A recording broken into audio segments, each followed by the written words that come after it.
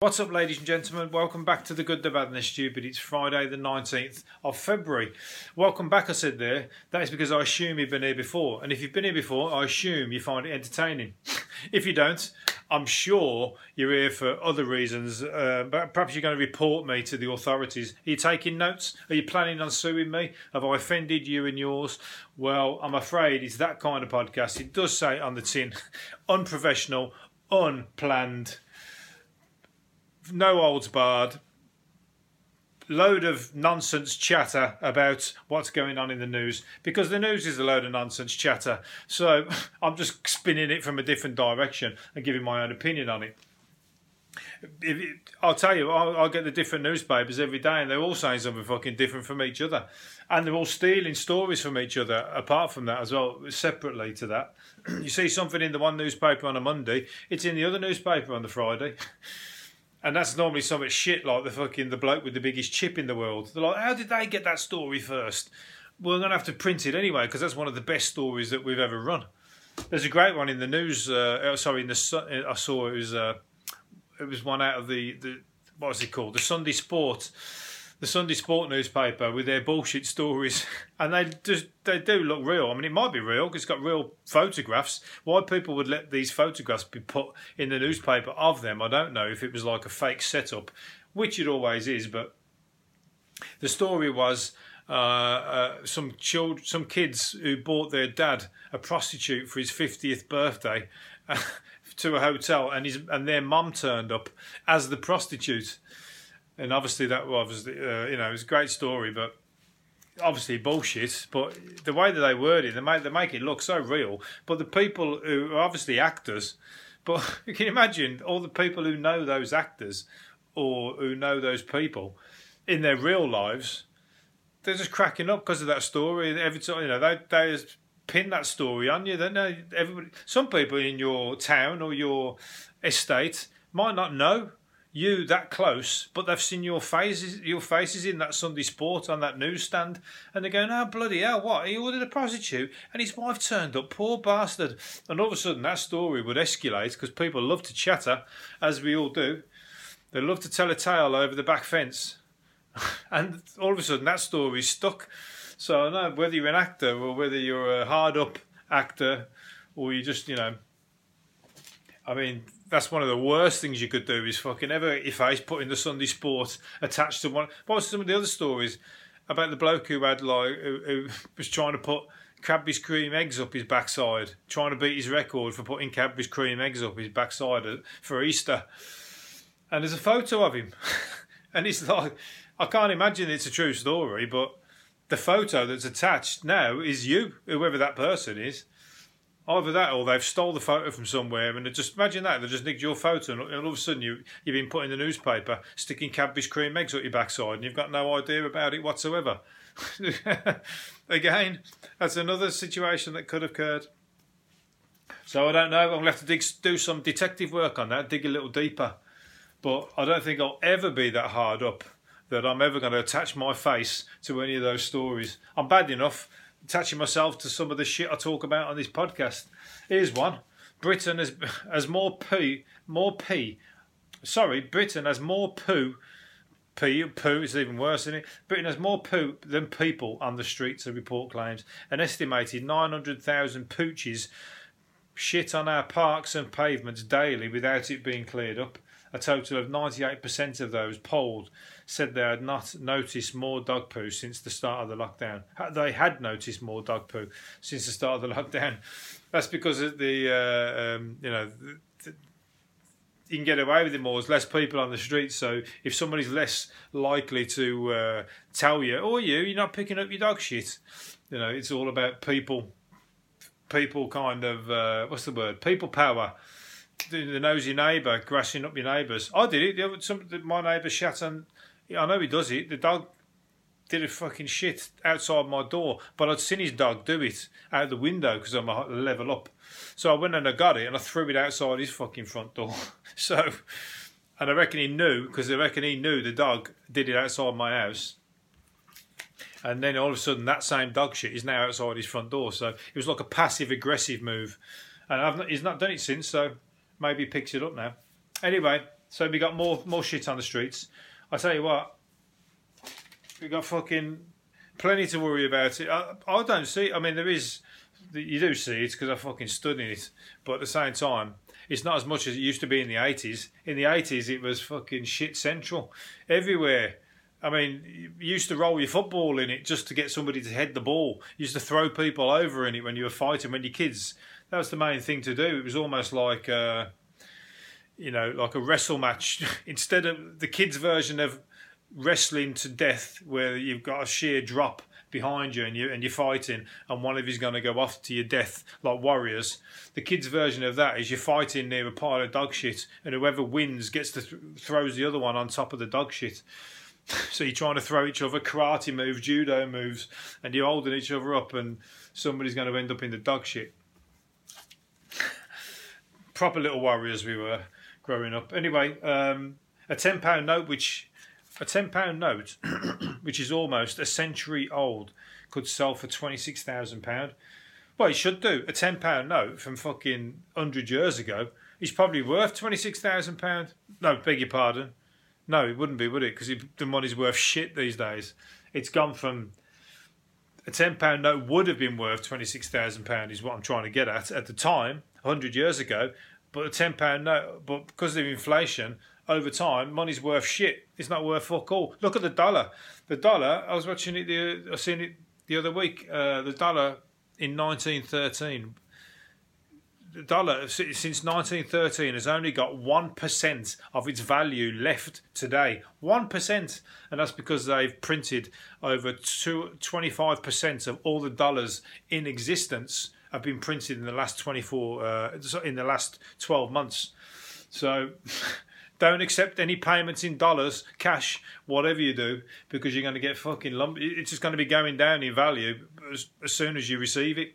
And I think a lot of people in China and places like that are doing exactly that. They're refusing to take payments in dollars.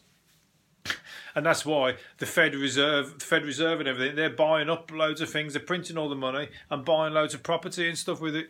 And fucking, printing worthless money. Can't fucking make it up.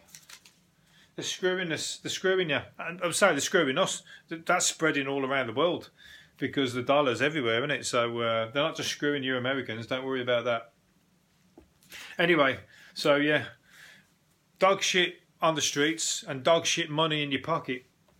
That's the way I'm going to look at that. Here's another one.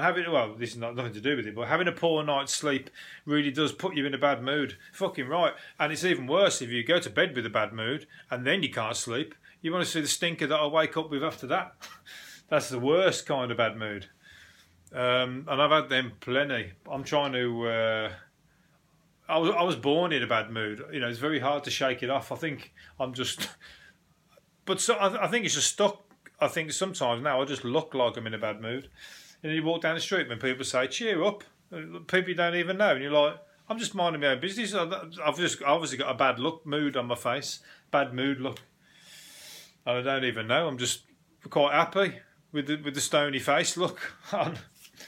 But I don't get that. People say cheer up. Who the fuck walks around with a big smile on the face anyway? If I'm not walking with somebody, I don't walk around with a smile on my face. I look like I'm fucking nuts, don't I? And plus, if I did smile at you, you wouldn't talk to me at all. You'd just be walking around going, oh, that cunt wants to have a chat. I'm going to walk off in a different direction. Anyway, Peaky Blinders. If you like my accent, then you won't. Peaky Blinders has been dissed by another actor, Mark Frost, who is a Brummie apparently, and he's been dissing the Brummie accents in Peaky Blinders. Some of them are shit. I mean, they were pretty bad to start with, but he's dissing Cillian Murphy's and everybody's. But I think Cillian Murphy's is not too bad, and the woman who plays Polly, her accent's not too bad. Some of them have got it down, but. Some of them were terrible in the first series, but it's an hard accent to do. You're either born with it, or it's very... nobody's ever tried to put on a Brummie accent without taking the piss out of us, but they're having to play with a serious note in this, so they can't be doing a fucking joke accent. It's easy to put on the joke Brummie accent.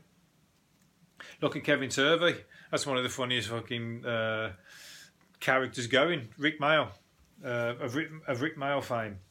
But yeah, so the Peaky Blinders are being slammed by a Brummie actor. And he's probably saying that because he's trying to get a part in it. That's what I read that as. He's like going, why the fuck? I'm a Brummie. I'm an actor and I'm a Brummie. Why have you not got me in that show? Why have you not got Brummie actors in the show? Why are you getting other people to come in and try and put on a Brummie accent? Okay, you're going to have some famous people who are actors, but if you don't do the accent right, you're coming across as a shit actor, aren't you?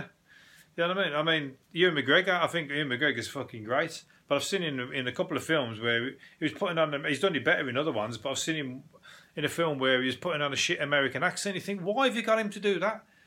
Why can't he just be Scottish in an American film? It's still...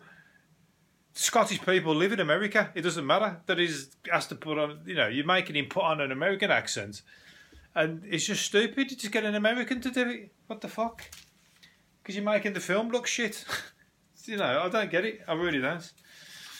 You know, you get the guy to do it, and if the accent isn't coming off, you got to swap it out, put somebody else in. Anyway, but he's a great actor otherwise. I mean, fucking Ewan McGregor's been in some class films. Trainspotting being one and number one and two of them. Trainspotting 1 and 2. Anyway, a giant penis. I'll pull this out because I've been saying this. A giant penis was found engraved onto a 2,000-year-old millstone dug up by experts. It was spotted on one of more than 300 Roman querns. What's a quern? Spotted on... But anyway, so somebody's drawn a giant penis on something thousands of years ago. And I told you they got to do it. Of course they did. People who do that today, you do it on the school books. You do it now, even adults. First thing you think of to draw if you're fucking bored, you'd probably draw a big dick on somebody, you know, if you're trying to take the piss out of somebody. This is the kind of thing you do. And that goes back years, I'm sure. So I can imagine there's some cave drawings on cave walls of cave kids drawing big dicks on horses and stuff like that, on big mammoths, drawing a mammoth, but then drawing a big dick off the back of it. Of course they do. That's just humour, isn't it? Genitals are funny. And it's never going to not be so. So, I say that, I was watching Naked Attraction last night, and that's so matter of fact. It's weird. It's so like, you know, the way they go, oh yeah, what do you think of his penis? What do you think of her vagina? I go, yeah, she's got a nice vagina. Yeah, I think I could live with that vagina. Very nice. And I like the way she shaved the pubes. It's so weirdly matter of fact. It's kind of putting you off puts you off, you know, trying to... I could imagine it be putting that way into people's minds that it's puts you off. What I'm trying to get at? It takes the fun out of taking somebody's clothes off to see what's underneath because you're making the nakedness normal. Is what I'm trying to say. They're putting that many people on there with their different body parts and different body shapes, all the different fucking weird penises on there. I don't know. I'll tell you what. I like to think I'm fucking pretty normal up against any of them. Anybody who watches that programme and thinks fucking my dick's a lot weirder than any of these, don't ever go on it because they seem to pull. You must have to send photos in first off because everyone's different. They're all weird and fucking odd shapes and everything. And like, I can't imagine that. I can imagine to apply to go on that, you got to send them a picture of your dick. Got to do. Otherwise, it'd all just be everybody the same. So if you've got a weird dick, that's the only reason they're pulling you to be on there. So they're all going, I've been allowed, I've been pulled onto the TV. It's really odd. Anyway, exhibitionists, the world's full of them. And here's a streaker. Speak of the devil, this is the last one I'm going to do. A streaker at the safari park. A streaker ran around in front of shocked families. Forget about the shocked families, he's running around in front of fucking lions and tigers and everything. But he's also doing it in front of shocked families. So it's not the best place to be streaking, is it? In front of... In fact, it would have been even funnier. It would have been funny if the lions would have got hold of you and then fucking ripped you apart. The kids would have preferred that than seeing you... Actually, saying that, the kids would have enjoyed your... the nudity running across the park. It's the adults who would be offended by it. The kids would find it quite funny. But yeah, I don't think it's... He's obviously nuts. I wonder if he was running to try, these people who try and run up and try and start stroking the lions and that, and then the lions just start throwing them around. That didn't happen, luckily for them. But Did you just go in as a one person in a car? That's a sad thing. Anyone go? You can't go to the safari park on your own. They shouldn't let anybody in. Anybody that goes into the safari park should be going in a family car. It's a bit sad, isn't it? I'm going to go and watch the tigers and the lions by myself. I don't know why I'm here. I'm just going to strip off all my clothes and go for a run around. See where that gets me. Right, well, I wonder, was it West Midlands Safari Park? Longleat Safari Park. And he's pleaded guilty. 12-month community order. He's just, he just likes. He's an exhibitionist once again, but he's luckily he's not a dead exhibitionist, because them lions, they're hungry and they're always hungry. And if you're going to swing something that looks like a little rodent around in front of them, they're going to chase it. Right, on that sexy note, I was going to say, I'm going to leave it there. Hopefully you've enjoyed it, and I'll do another one this time on Monday. See you later. Bye.